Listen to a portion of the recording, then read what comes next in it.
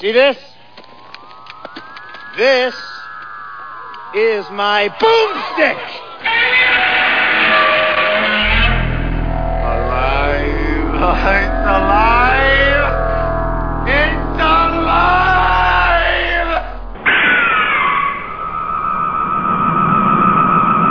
I got news for you, pal. You ain't leading but two things right now. Jack and shit. And Jack left town. Oh my gosh, we are back on air. The Slow Robot Army cannot be stopped. My name is Mao. This is, of course, the long-running Slow Robot A-Go-Go B-Movie Review podcast. Got an interesting entry in this week's ever-growing list of insanity, but I'll start out with the usual what I watched this week. I just started a PBS series about superheroes, which is obviously growing my superhero knowledge exponentially, as I know next to nothing about them other than the Marvel movies are a runaway freight train, but I have not watched enough of them to discuss as of yet, so I'll wait on that one. So this week, I started off with watching one. This is a new movie that popped up on the streaming network, Anon, A-N-O-N, and it's from 2018. It's a future world, super technology, all that kind of stuff. Very interesting. It's almost like a noir. It had like a noir feel to it, even though it was in the sci-fi. Like the future is like almost like Blade Runner, except not as crappy, where everything is kind of like real, old-fashioned and set. It looks like it's from the 50s, but it's really from the 2000s, and who knows? Yeah, well, that's what it was. Stars Clive Owen, which he was the main detective, and this is like kind of, and I liked him from Shoot 'Em Up, which I know was not a very huge. Most people didn't like Shoot 'Em Up very much. I thought it was a very funny homage to insanity. So I actually kind of like him a little bit, and he doesn't disappoint in this movie. It's an interesting, he's a detective, and everything is so connected. Everything that people see is just uploaded to a mainframe kind of thing. It's really an interesting concept. And then of course there's somebody committing murders that is hacking into people's into people's visions and restoring a little bit of anarchy into this overgrown world of overgrown technology. I liked it quite a bit. If you like sci-fi movies, you would definitely like this movie. I'm trying to see if it did get a release, because I sure as heck don't remember this being out. Let's see if this is a TV. No, it's had a theatrical release. But it's a very interesting watch, and it is actually kind of thought-provoking as far as, right now with the explosion of social media and we're it's in an infancy with the internet, with connectivity, and technology continues to push forward, and we are constantly, I don't want to say reviewing, but we're constantly not sure where it's going to go, not sure how far is too far. Once it's turned on, you can't turn it off, kind of thing. Like Skynet. Oh, our robot overlords, when are you coming? But it was, I would definitely, especially streaming, why not? So make sure you go and check out Anon, Anonymous, Anon, that kind of thing. But very definitely a good thing. What else did I watch? Then I watched Star Trek, the reboot, the first reboot Star Trek. Very obviously, I really like the Star Trek reboot. I was really worried about it, but Chris Pine, the cast that they got for the reboot has been just phenomenal. I mean, honestly, they couldn't be any better. I was worried about Skyler from Heroes being Spock, but he is dead on, and that's one I can watch over and over again. I'll probably end up watching Star Trek 2 at some point just because, why not? And then I watched a documentary on Tesla, which I believe I saw before, but once you're in too far, man, there's no turning back. What can I tell you? And then, let's see, then I watched National Treasure 1 and 2. These are just some classic kind of turn your brain off, enjoy the moments, and watch the movies. They're obviously absurd with some of the stuff they do, but I don't know. Nicolas Cage he's one of those actors. He's so over the top and at 11 all the time. You don't know. I mean, I know he's been basically saying yes to every movie in the history of scripts. Any script that gets thrown at him or thrown away in front of him, he does the movie because he loves to buy dinosaur bones and castles, so he's always out. He always needs money. They sure did leave a nice teaser for National Treasure 3, which I'm sure Disney will cash that register in sooner rather than later. Then Wreck-It Ralph. Again, another rewatch. I've watched that one numerous times. That's one I very much enjoy. You know, as a side hobby, side projects, I always do the. I work on old pinball machines, or I work on old arcade machines, and there is the stuff out there to make Wreck-It Ralph machines, and I really actually think that's going to be one I do create. I have a Nintendo Play Choice, which is like the arcade version of a Nintendo that you can choose different games and play them and stuff like that. It's a fun Nintendo. I'm a pretty big Nintendo fanboy, so I think I'm going to actually build the Blue Cabinet Wreck-It Ralph at some point in my life.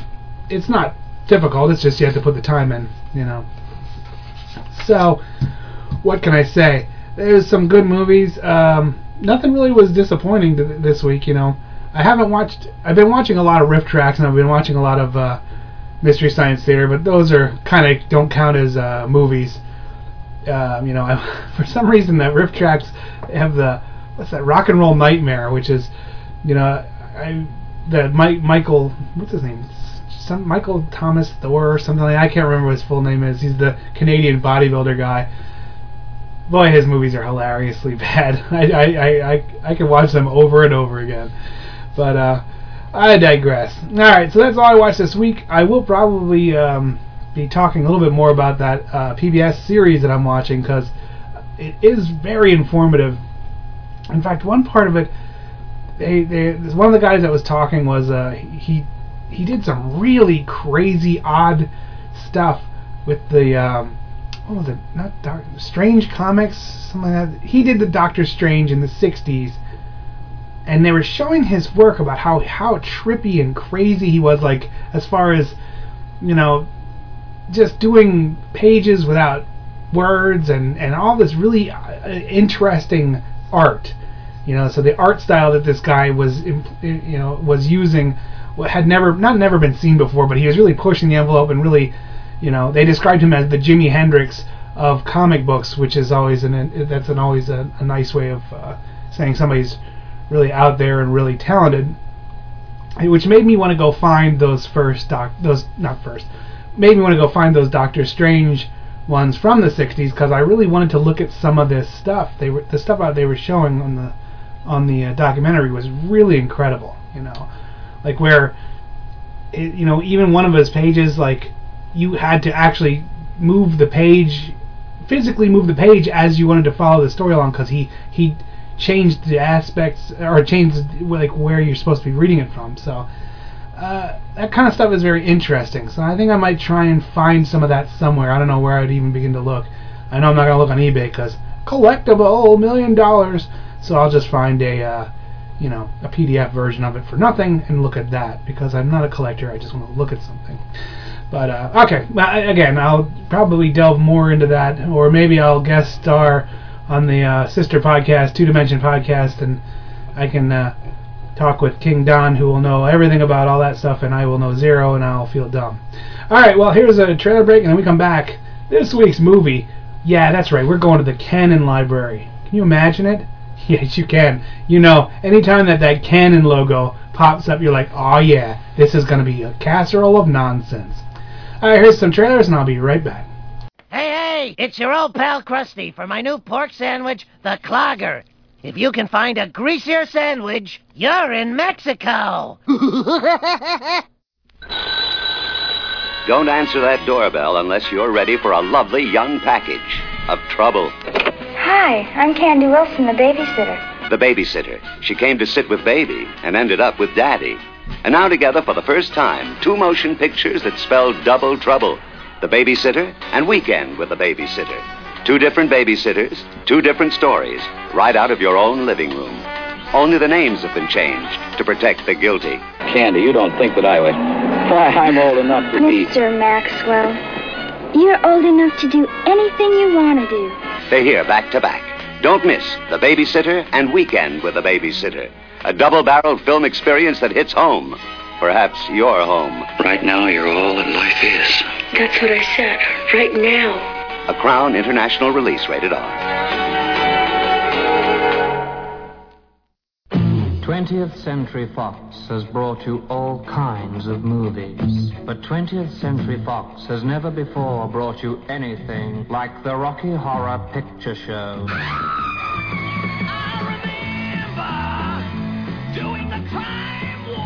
The Rocky Horror Picture Show is wonderfully weird. It's fabulously freaky. We are ready for the floor show. The story is strange. I knew he was in with a bad crowd, but it was worse than I imagined. The songs are super. The cast is completely crazy. Oh, Rocky! See the Rocky Horror Picture Show, rated R, under 17, not admitted without parent. Stay back, I got a chainsaw.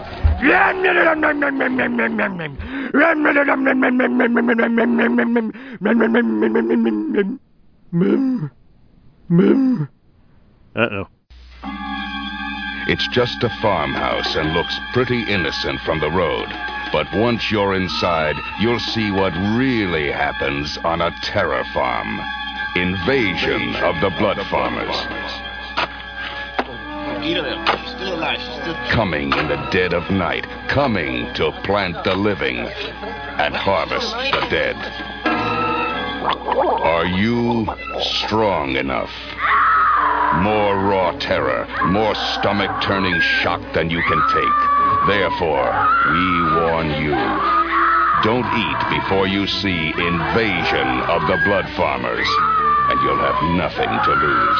Stop it! They plant the living and harvest the dead. Invasion of the Blood Farmers, released by NMD Films, in color, rated PG, parental guidance suggested.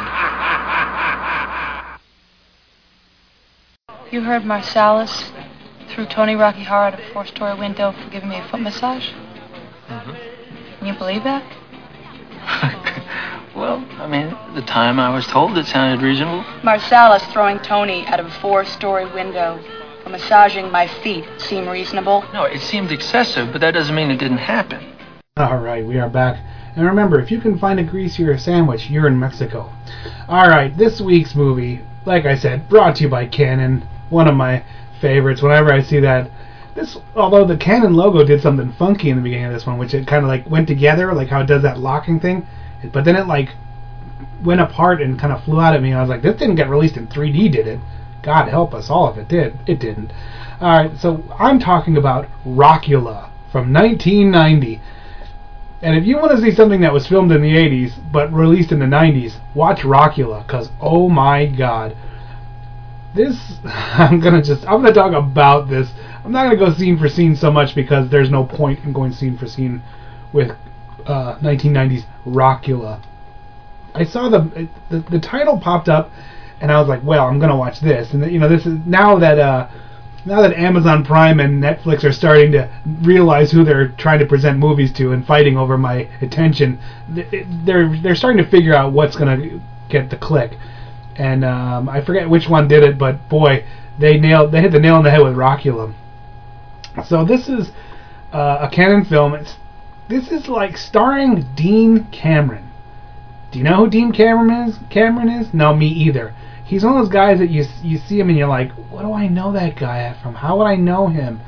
And you're like, oh, he's just like one of those guys. He's been in probably 400 movies or something crazy. No, not like that. Maybe like 100 movies. And he's just one of those that's kind of like in the background, or he's the guy that gets a soda for the boss, or something weird like that. So you know his face, but you don't know why you would know his face. And then then it just packs in all this other, like, Tony Basil, you know, Oh Mickey, You're So Fine, that girl, she's there. Thomas Dolby's in this, not doing a soundtrack, no. Thomas Dolby's being like an actor. And then you go, oh, I see why Thomas Dolby's never been an actor before, or since, because he's not one. And then there's like a girl, like very 80s, like, she looks like she should be on the hood of a Ferrari in a Poison video. Yeah, her name is Tawny Feri, F-E-R-E, Feri, I don't know. So she plays Mona. So, you know, Dean Cameron plays Ralph, and the love of his life is Tawny Feri, which is Mona. And who else? Oh, Bo Diddley's in this. Bo Diddley's wearing spandex in this at one point, and you're like, stop doing this to Bo Diddley. It was scary. Tony Cox is in this. I don't know who else. There's a bunch of people. There's a lot of cameo roles of people that you're like, oh, there's that guy, and oh, that's probably a group or something. But who cares? The long story short is, Dean Cameron, the Rockula guy, Ralph. His name is Ralph in this movie, but I swear this was made as like a vehicle for him. He was like, this was just all-encompassing. Like, he was talking to himself in a mirror. And the mirror, because he's a vampire, Rockula, the guy was reacting to him, but because he wasn't like a reflection, he was another person. He was himself. So he was answering himself with these weird quippy things and trying to do that. And then he became a rock star along the way. And then he would be a rap star. Then he was like an Elvis impersonator. Then he was like... I think that he signed on with this and he was like, you know what? This is going to be my breakout role. And in 1990, if this would have been Jim Carrey, this movie would have been completely different. I will touch more on that later. Because I'm not, I'll talk about it more later. So, the long and short of it is he's a vampire, but he's a virgin. Uh-oh, what's that about? Well, back about hundreds of years ago, I think they said like 400 years, something like that. Can't be that late. Who cares? The love of his life, he was in love with a woman who was also dating a pirate with a ruby peg leg. This comes up a lot. And she gets murdered. So every 22 years, he is given an opportunity, Ralph, the vampire Ralph, is given an opportunity to save the love of his life. And then, the breaking free of this curse. And his mom, Ralph's mom, Dean Cameron's mom, is Tony Basil. Oh, Mickey, You're So Fine.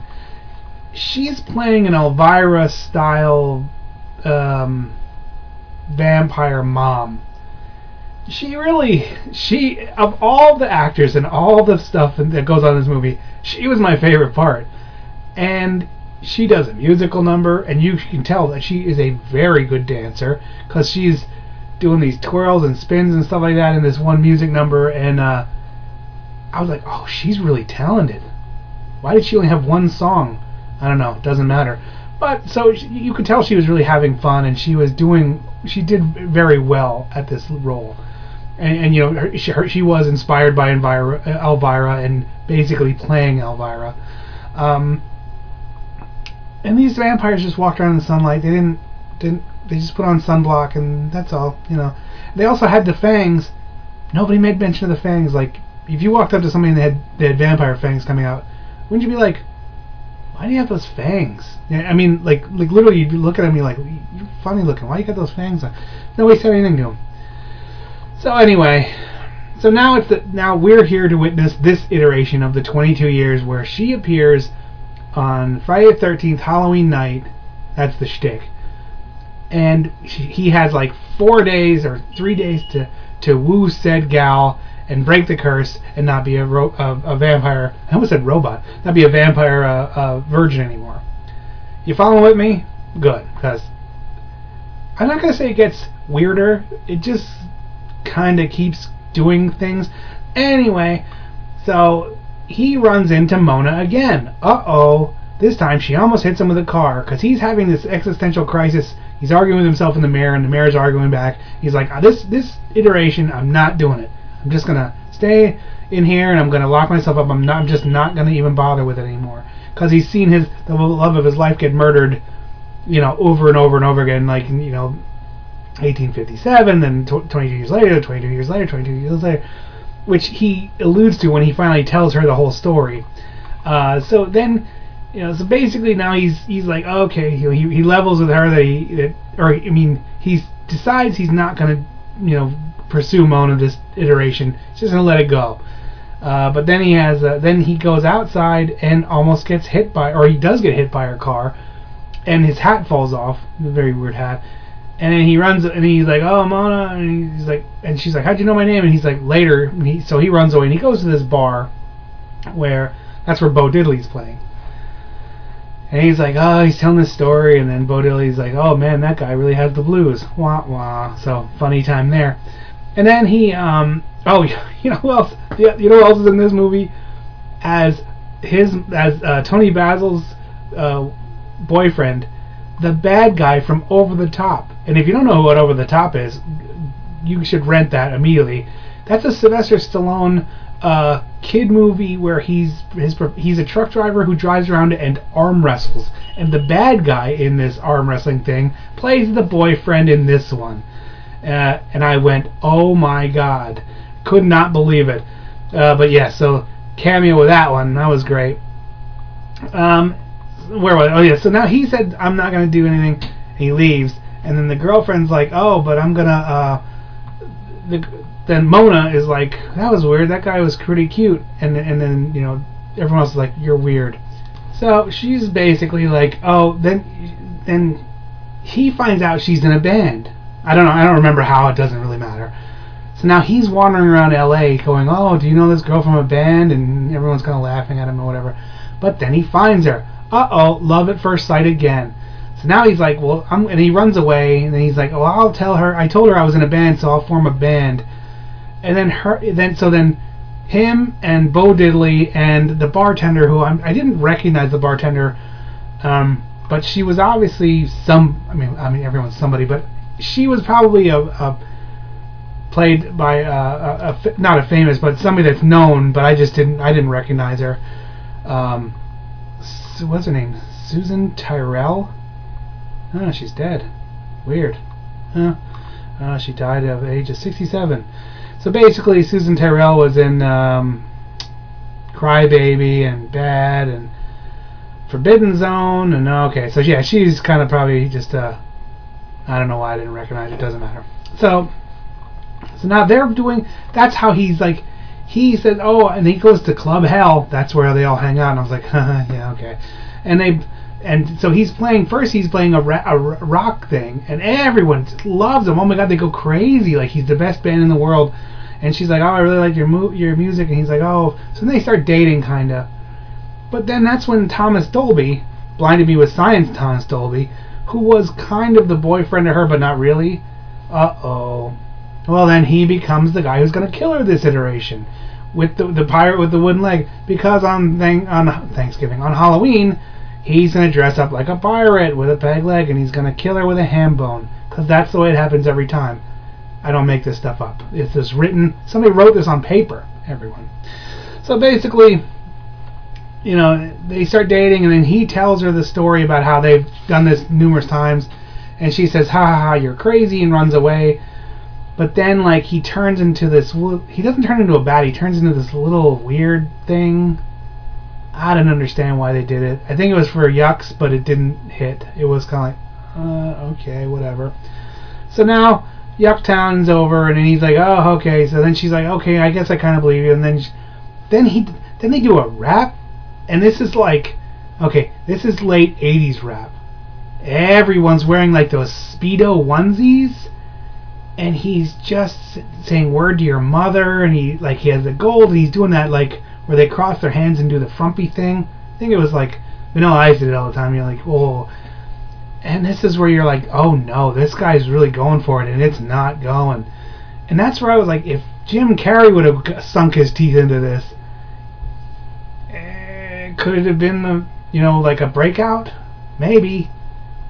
Not calling out Cameron, or Dean Cameron, but the choice If it would have went with a different direction, this might have been a bigger hit. I don't know. I never heard of this before, so it just doesn't really matter. So then, shenanigans ensues.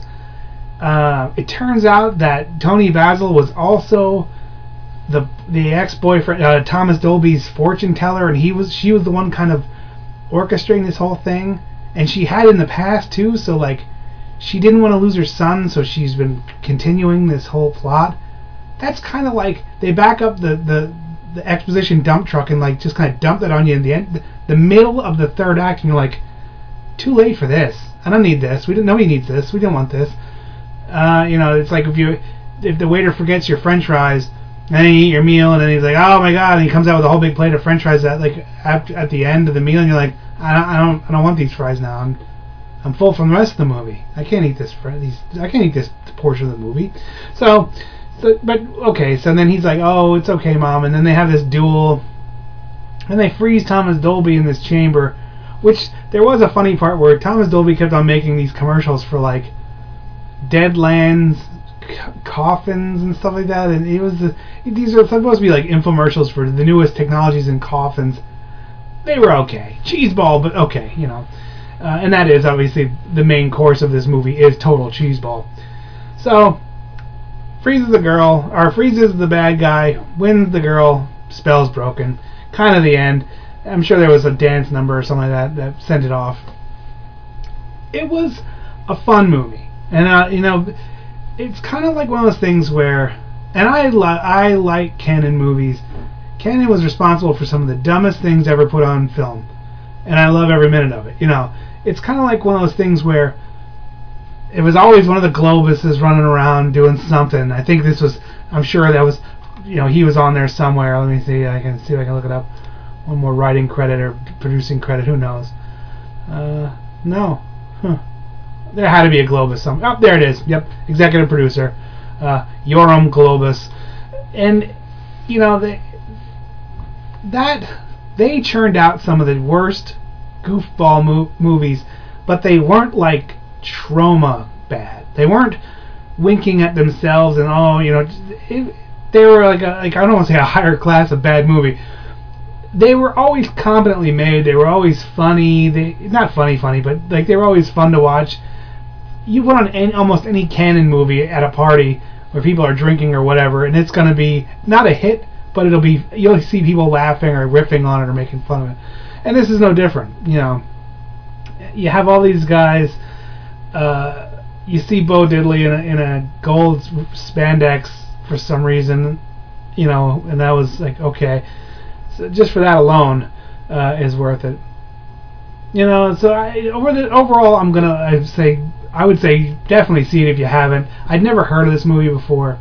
I'm gonna go ahead and this one clocks in at like a 7 for me. It's just stupid. It's not horror. It's like a PG. I think it's the PG-13 rating. Yes, it is PG-13. So, there's no nudity, there's no ultra violence, it's not one of those gore fests, which you can keep that most of the time. I don't need that ever again. The super gory, gross movies, you're like, nah, I don't need that. Maybe we should start a GoFundMe or some kind of a Canon, that Criterion releases all of Canon stuff in there, like super high def or super Blu-ray treatments. I don't think they would go for it though. Do you? No, of course not. They would not do that. But we could try. Hey, it's worth it. Hashtag bring back Canon. I don't know. And since I'm all about sharing knowledge, I'll look up the Canon. Let's see, ceased operations, film library acquired by Warner Brothers and MGM. Huh, interesting.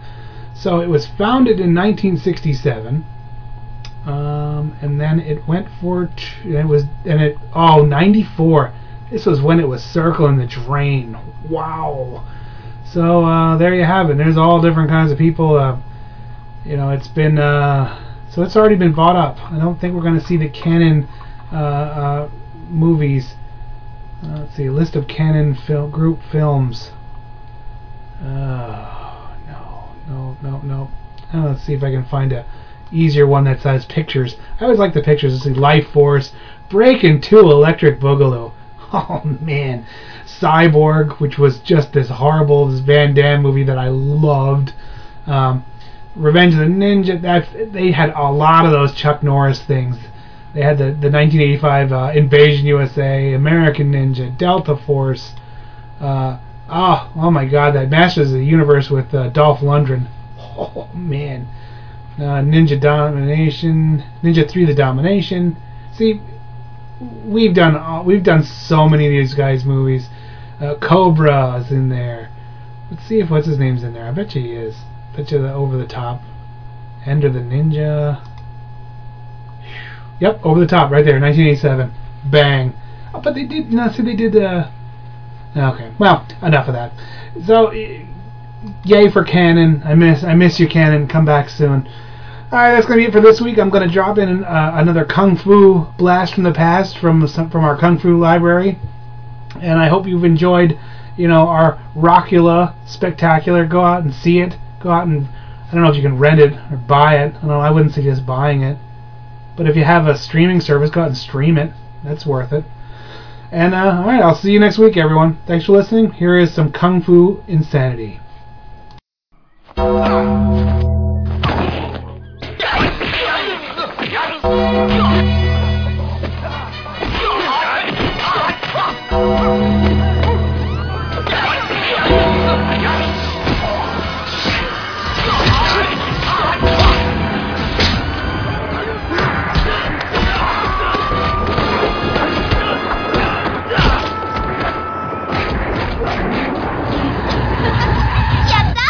Heck, we talk all the time. Hey, we're back. Another week has passed. Has it really? Wow, time really flies. Time really flies. Or it fries.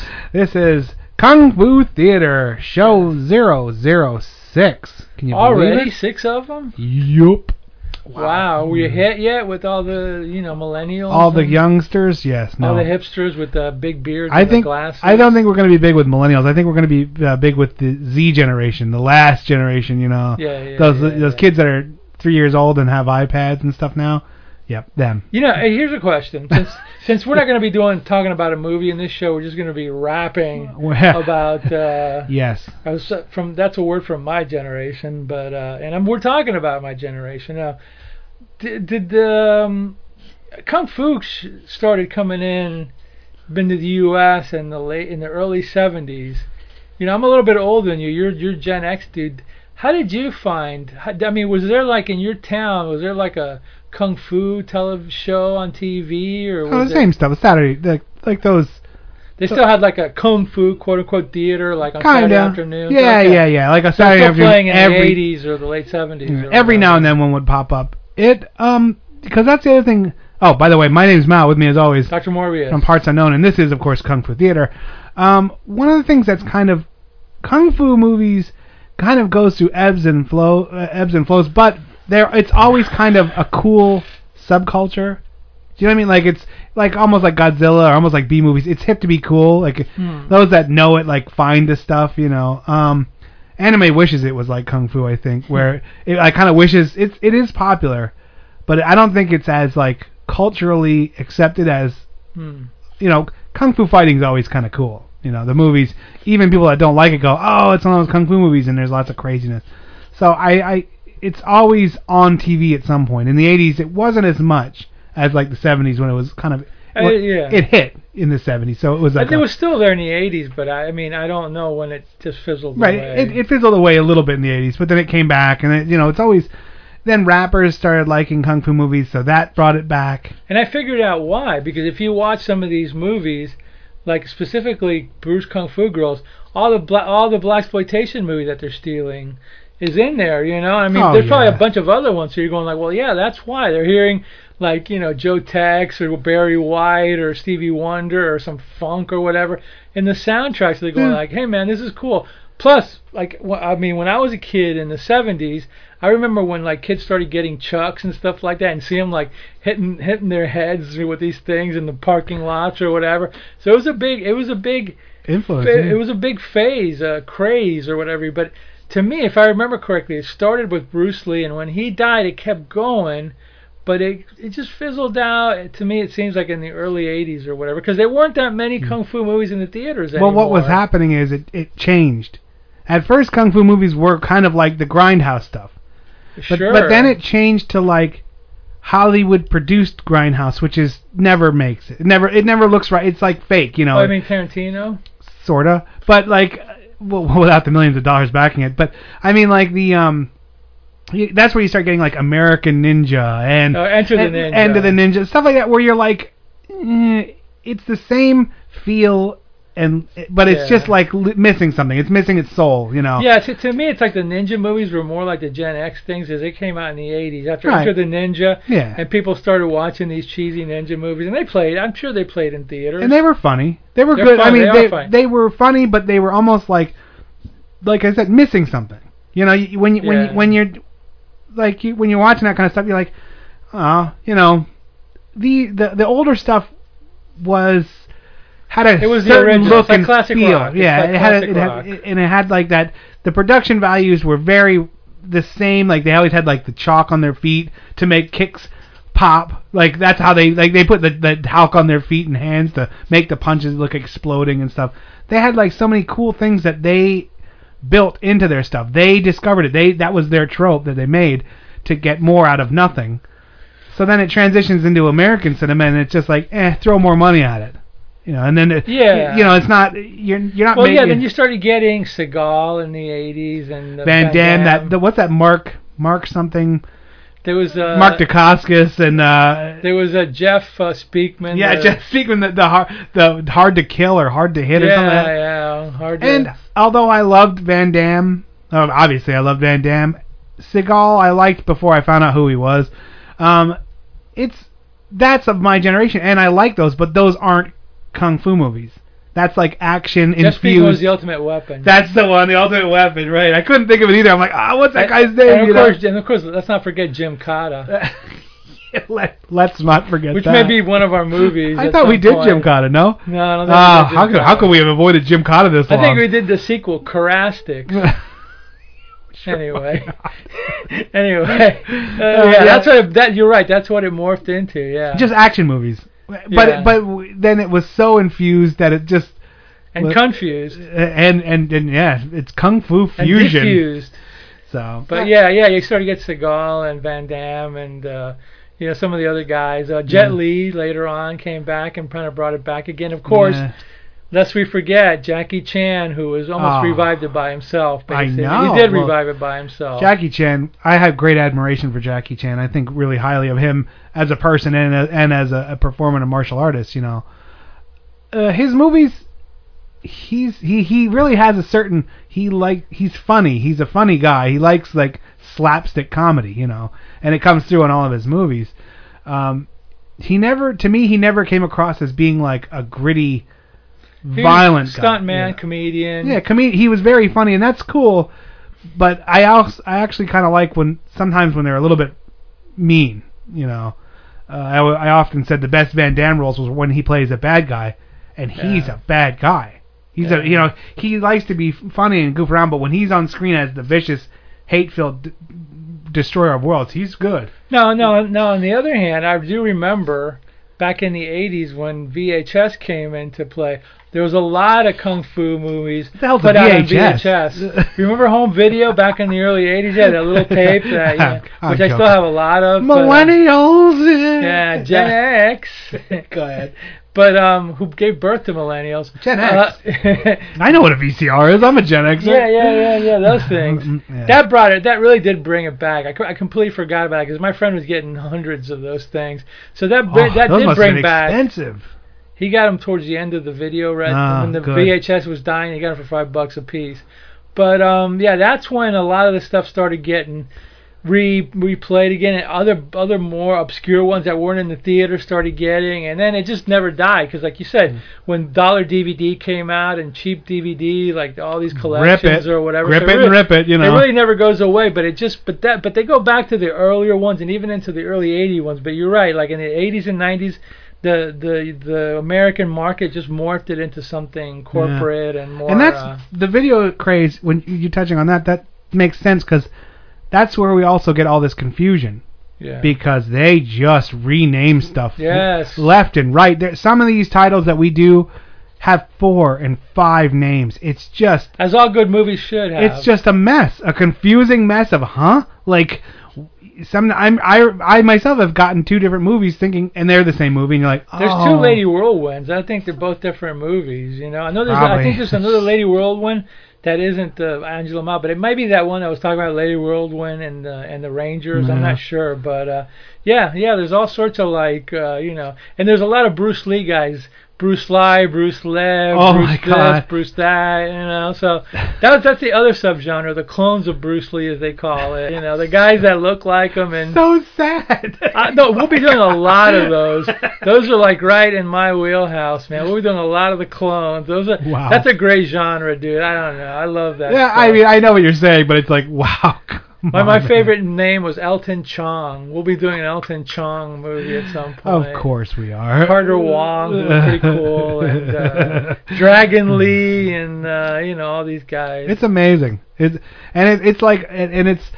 almost like Lawless Land, Lawless. I love it. There's no shame. There's no rules, shame, or laws that apply to anything coming out of Kung Fu World. Nope. All right, let's take a quick break, and we come back. More musings? Music. Sure, whatever.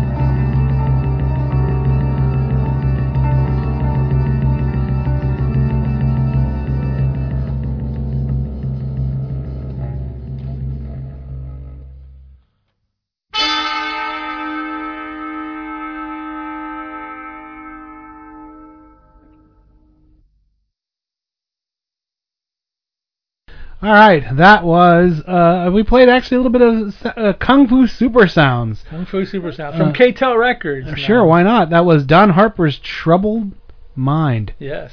Very kung fu-ish. Suspicious Minds. Yes, sure, why not? So what were we talking about? Oh, who cares? Movies. Movies. Yeah, kung fu movies. Movies changing ways of seeing movies. Yeah. All that good stuff. When Kill Bill kind of brought kung fu back, didn't it? In the 2000s. Short-lived. Seems short-lived, but like I said, it never goes away. You know. It's like heavy metal. Yeah, exactly. It's always there. those in the know, go find it. And I'm sure you have a friend that's kind of a super collector, super fan, yeah, a super fan. And I'm not quite that level, but I do like it. I watch a lot of it, and even in my life, it comes and goes. Where I'll go through periods where I'll watch a whole lot of it, and then kind of back off, and you just kind of like, and then you get back to it again at some point. Yeah, because it becomes samey after a while.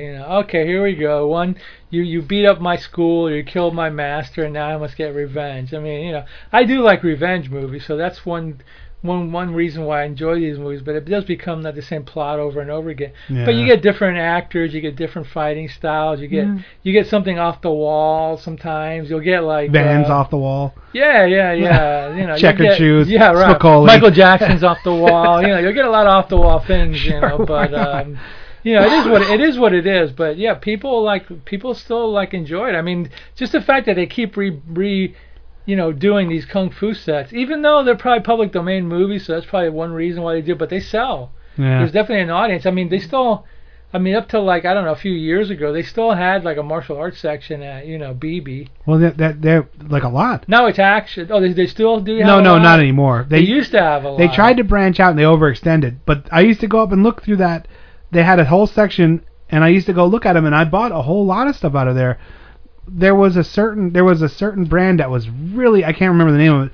The presentation and it was beautiful. Ground Zero? No, they were trying to be like the Criterion of kung fu movies, kind of. Okay. Because I got like a Showdown at the Cotton Mill and stuff. I got like 5 or 6 of them that came out, and it has like a real nice sleeve, and then the DVD in it is really nice with lots of stuff in it. They were nice, but again, they just kind of failed. Well, the movies actually changed. The company, they're, it's funny because they're not into it anymore. They're just mainstream, Well, I guess we're talking about Best Buy. And appliances. Their theory was phones. We're going to go after the expensive stuff, and who cares about the guys that were coming in here every day buying music and movies.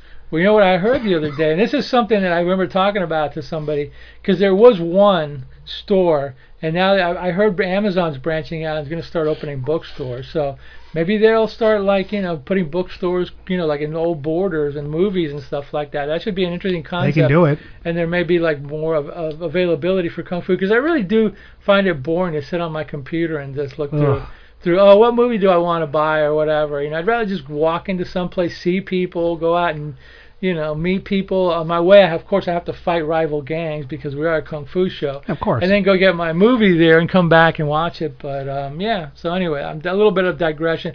But back in the day, there was a big martial arts section at Best Buy. Well, and there was and just like the drive-in theaters, just like you have to feed the monster. They had to keep cranking these out, and that's where you find some of the older stuff. That's what the kung fu movies that were lost forever kind of come around when they need to find stuff, and they're like, oh, I have these laying around. Get them, and they get them, and they do a quick packaging on them, or they do a quick revamp where they dub the audio up and everything like that, and off you go. Plus, you got to take into consideration too that there's still a lot of martial arts being taught in the U.S. and a lot of people, they take their kids and they take them to a martial arts because they don't to defend themselves against the scourges of bullies, the jerky kids in school or whatever. So that the fact that kids still go to learn martial arts probably causes it. Oh, look, there's a martial arts movie. Let's watch it. And it does culturally go into different ethnic, areas and stuff like that. So it's kind of everywhere. The martial arts, the karate stuff, that is everywhere. I'm kind of glad I waited as long as I did to go. I went as an adult, and it meant something different to me. If young Mao would have waltzed in there and become a black belt, probably would have been bad. Because you just would have gone out and tried to beat people. No, I don't have. Well, not that. I was never a bully, but I was also never. I pushed boundaries of acceptable behavior. Not against anybody in particular, but if I would have had that more of a trained fighting kind of thing, it might have gotten bad a couple of times. So we were trying to say in that sense, you're kind of crazy. Nice way, yeah. Yeah, in a nice way, and there's stories back when I was growing up, but now when I went in, as an adult, you have more of a sensible mindset. I was also much more studious and dedicated to it, and it was cool. It was a good time. It was good for me at that time, and I really enjoyed it. So, What was it that inspired you to, at a later age? Always wanted to. I always kind of wanted to. I was always really good with the weapons. I was really good with nunchucks. As impractical as they are, I actually even used to practice hitting trees and hitting like the heavy bags, so I knew how they're going to come back at me. You know, and I was really fast with them in swords, and I was always really good with a sword. So just, it seemed like a fun thing, or a good idea to actually, you know, learn some of the other stuff, learn some of the movements and stuff, and it was good, you know. What did you learn? Tai Chi? Oh, no, it was the Okinawan Shorin-ryu. Taekwondo? No, Shorin-ryu. Oh, okay. Which is the same, remember the Jim Kelly. Oh, Jim I discovered Kelly, Jim Kelly, that was his discipline, the exact same lineage, really? in fact. I was like, wow, exciting, yeah, because we did Death Dimension. Yeah. And I read about him because I was like, wow, that's the same school, that's awesome. That's, you know, it's surprising because it's Okinawan martial arts is not very flowery, it's more to the point. It's some stuff like Kung Fu, obviously, is there's a lot more, I don't want to say flowery, like dance movements. It's almost like it's much more of a flowery motions, where some like MMA is straight to it, and then Okinawan is not a lot of wasted motion. It's all, every motion is intended for what it's supposed to do: break an arm, get away, sweep, you know. So and that's it's often said of Steven Seagal, Aikido is not very cinema friendly. Steven Seagal. Yeah, Steven Seagal, because it doesn't. It just doesn't look. It looks like nothing's going on, but you're disabling somebody. It's, you know, and that's part of it. Part of the cinema of Kung Fu is that choreographed, overextended, like, wow, every punch is super extended and holds for a second, and it's not real. It's not real fighting, you know. Yeah, well, the thing about the movies is they have to choreograph it, because real fighting wouldn't be either be quicker, or it would be like, you know, not way as quicker. Pretty. Or you know, it would just be like, you know, oh, that was that was boring, you know. Yeah. I mean, and even in my dojo, it was like, you know, like 70% of all fights end up on the ground rolling around. Yeah. So learn grappling. So a lot of time they taught you how to hurt somebody when you're wrapped around them, because 70% of the time you're gonna end up rolling around on the ground if they're really fighting. And of course, when you're like and watch these movies and you will see like Lady Whirlwind fighting a group of people. Usually, if you're in a fight against a bunch of people, they don't wait their turn. Yeah, exactly. But also, you can't throw somebody into the sky. Yeah, you can't do that usually. I've tried, and they don't go. And I'm like, oh my god, he didn't fly into the sky at all. That's terrible. I just hurt my arm though, trying to. It's so true. and that's you have to really. I think some people that dislike Kung Fu, because there's people out there that hate it, they have a trouble. I didn't used to be a fan at all. Yeah, they have trouble disconnecting because they're like, well, that's dumb, that wouldn't happen. And you're like, well, that's the point. Like, when you see somebody like throwing them into the orbit, you know, flying in the air, you're like, this is unreal. They tread that line of how especially kids, when you watch kids watch Kung Fu movies, that's what they want in their brain. That's why they like superheroes. That's why they want to be able to do that. So that makes sense. That guy could just flip 15 times and land behind him and go, and then start fighting again. When you're a kid watching it, you're like, yeah, that's so cool. If you're a kid on a trampoline out of camera view, you probably could do that. And that, like, you know how a kid's brain is like, that's feasible and cool, and it's so awesome. Isn't it great to be a kid? Everything is possible. Then the world beats your ass. Yeah, and that's sad. But, you know, and that's part of what Kung Fu captures is that like, superhero stuff, like where you're like, wow, this guy, and he's so mean, he can punch a rock in half. Look at this little guy, he can kick like all these big guys' butts or whatever. It's so cool, and that's why I think part of why it never goes away, it never leaves, because just like superheroes or comic books, David and Goliath, it's great, like that, and it's so cool, and righting the wrongs and defending the villages and stuff like that. It's very superhero trope. It really is. So it's kind of cool. Hey, after the break, I got a question for you. Cool. All right. We'll be right back.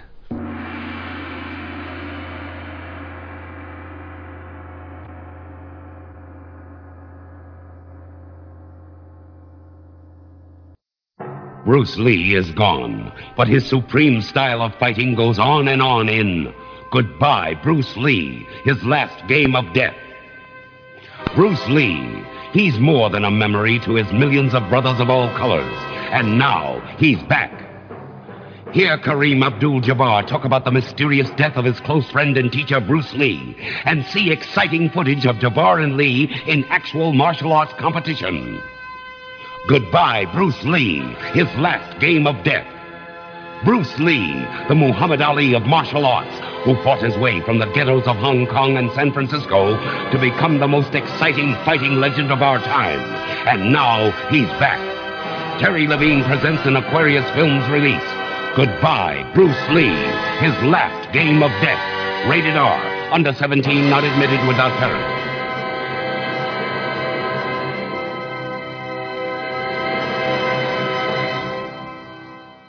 Oh, good grief. Make way for Corrado, the Hong Kong Cat. He's the king of Kung Fu Karate. He's quick as a cougar, strong as a lion, fierce as a tiger, and he preys on man. He's coming to tear you apart. The Hong Kong Cat. Rated R. He's wild, man. Hey, want to hear the most annoying sound in the world? And we're back. All right. Most annoying sound in the world. I try to put we played that one. I try to put it on every show. All right, okay. So... my question. Your question. I think I've asked you this before. I think I may know the answer. Uh-oh. Okay, stylistically, a great boxer versus a great martial artist. Ooh. There's I don't think there's a right answer. I think depends on the person. I think a martial artist only because a boxer is only using half of their weapons. Their two hands. But there's some fast, tough boxers. See, I've heard the opposite. I've heard a really strong boxer can get a punch in and just annihilate. Those, but I always kind of think, okay, when they're jumping around, they'll kick the knees, kick the legs, if they can get to them. If that's the thing, if they can get to him. Mike Tyson in his prime, I don't really think there's anyone in the world that could have done anything much with him. He wasn't right, and he was really fast and really strong, Well, in the more recent one, the MMA, the woman, the Rousey or whatever, yeah, she got shellacked by a boxer. Out. By a boxer. Some of these guys, some of these boxers are so strong, you can't even really imagine it. They punch you, they'll break your rib, or they'll even get to your liver. They'll hit before you can even get your move. Your liver's like, oh, and you'll just fall down, and that's the end of it, when I watched a lot of boxing and the MMA and stuff like that, you can kind of see it doesn't look like much. It's just kind of not messy, but a lot of tap dancing around. But some of the middleweight and up boxers that have that kind of stopping power, they look like they could punch a truck and it would stop driving, So, that is a toughie. I've heard that question before, and I've never really known how to answer it because it would be kind of partially, like you said, depends on the person. Yeah. A lot of the motions and a lot of things you see on screen are so... I watched a Jackie Chan interview years and years ago when he was talking about how hard it is if you're a real martial artist to look good on screen. Yeah. Because of that overextension and leave it sit out there for a second so it looks like you've delivered so much power, And there is a disconnect from real world to the cinema that you see. And even you talked about it saying, it's just dancing, it's choreographed, it's not real. It's the same as wrestling. Now, could a wrestler break your neck? Of course he could. Sure. Those guys, could they pick you up and throw you into the wall? I mean, of course they can. If those moves were real, though, they'd be dead within 2 seconds, So, you're like, eh. Okay, now the big elephant in the room. Oh, no. Bruce Lee, was he the reason for why we're doing this show? No. This is going to cause a firestorm of hate. I think he was awesome. And I'm going to get that out there, and no one's going to listen to that sentence I just said after I say the second sentence. He's the icon because he died young. Same as all our other heroes. When they die young, you don't get a chance to be tired of them. You know, like well, think of all the, James Dean, all that stuff. Morrison. And eventually they would have worn out their welcome and started talking about whatever things that they shouldn't be, arenas they shouldn't be in, and we would have been like, okay, another, He was awesome, though. I mean, he did revolutionize it. He did change it. He was the guy that popularized it. Yeah, of course. So, again, I'm not talking smack about Bruce Lee. He was the icon that kind of brought it to the forefront. But don't you think that in the few movies that he did, of course you're right, he didn't get a chance to grow old ungracefully.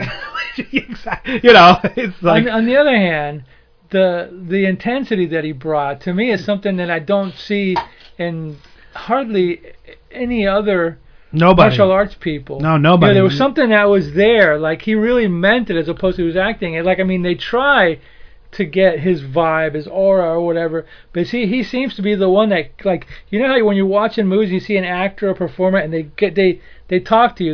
They're not acting. They are acting, but they're not acting. They come straight to you and you go, wow, this is the real deal. They're on a different level. This isn't just somebody like playing. This is somebody that really means it, but he's in a movie and he's like, but that's to me what makes him a cut above. Oh yeah, the rest of them, definitely. Or and every now and then, even to this day, they try to repackage someone and say the new Bruce Lee. They tried it with Tony Jaa. We're like, the world unanimously goes, just stop. That's not the new Bruce Lee. There was only one of them. Yeah. He was of that time. He was arrogant. He was an original. He was 70s. He was hip and character. cool, and he was the cat that made it cool, and he was the guy that was really, really good, and he lived that whole lifestyle. To me, Bruce Lee is like Sean Connery as Bond. Yep. Or Clint Eastwood, the man with no name. And even John Wayne, an archetype of a genre. Yeah. Or Bronson. But yeah. Charles Bronson. Bela Lugosi's an archetype of a. Of a genre, so that's why I was saying so good at it that you're like, wow, this is it. This is that one. This is the Michael Jordan. This is, like you're saying. And there's others. There's good ones, but sure, there's a lot of great martial arts people, but not. And and there's some that, like, there's Cynthia Rothrock. I remember a great martial artist. Horrible. Should have never been on one. Charisma. Nothing. Yeah. There's nothing there. And not knocking her. She kicked the back of my head before I knew who was standing in front of me, but you look at it on screen, you're like, ugh, it's a slog. There's no personality. There's no vibrance to her scenes, who she is. Right. So he was that rare combination of everything. Skill, charisma, style. So I guess I should redefine my thing and say, yes, that is the reason why Kung Fu is here. We're here.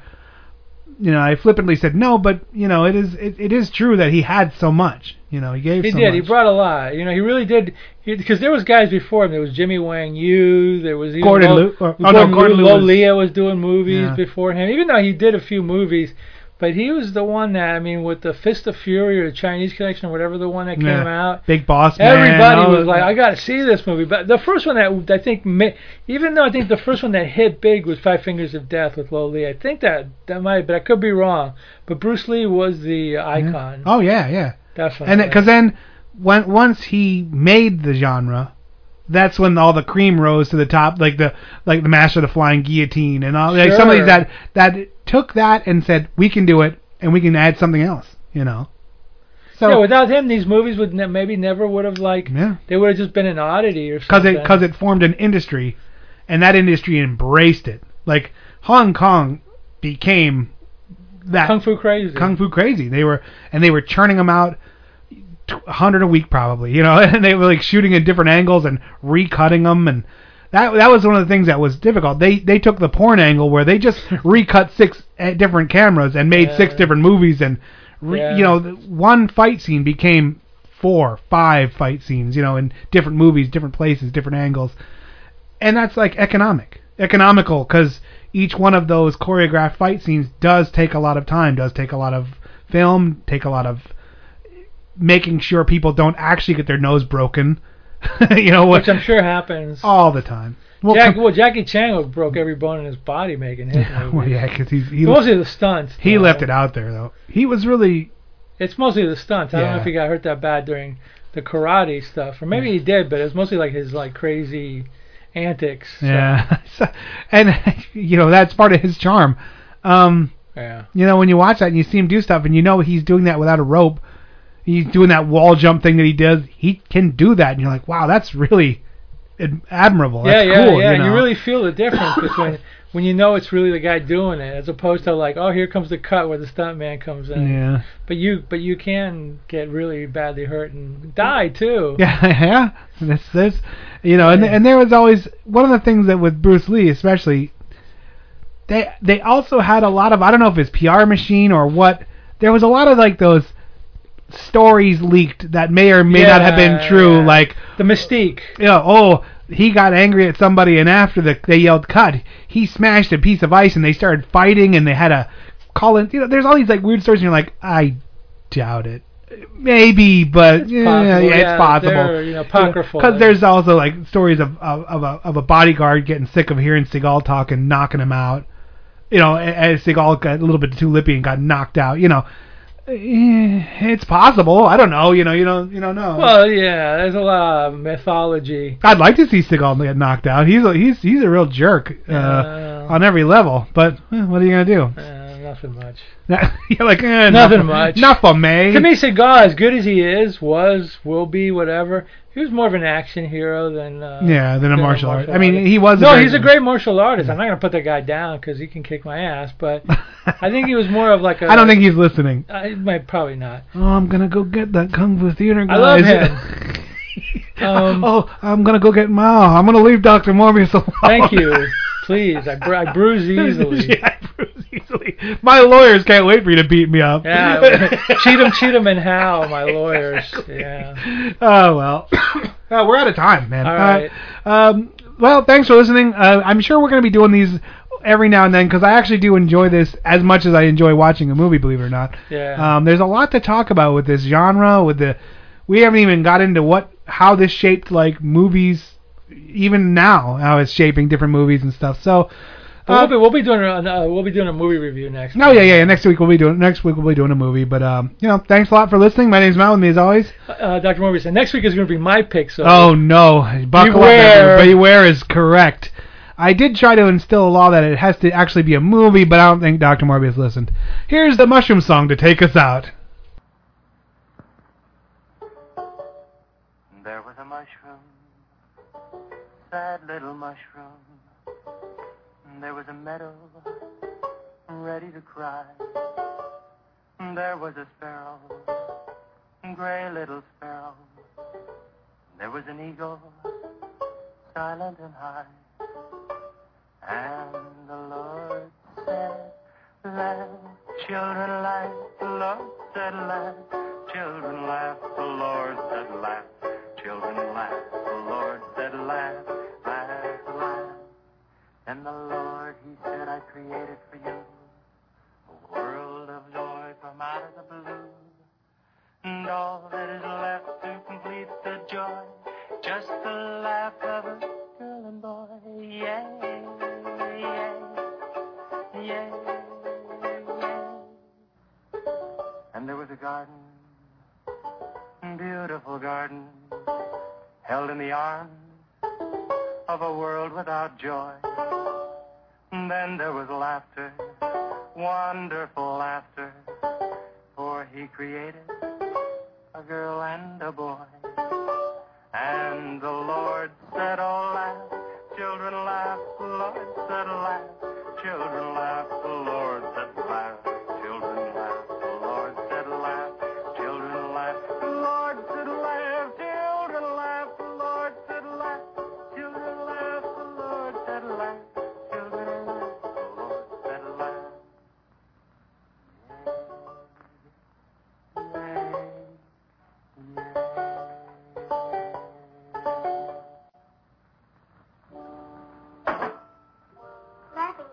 Isn't it, Jack? Oh, it sure is. And I never felt any more like laughing than I do right now.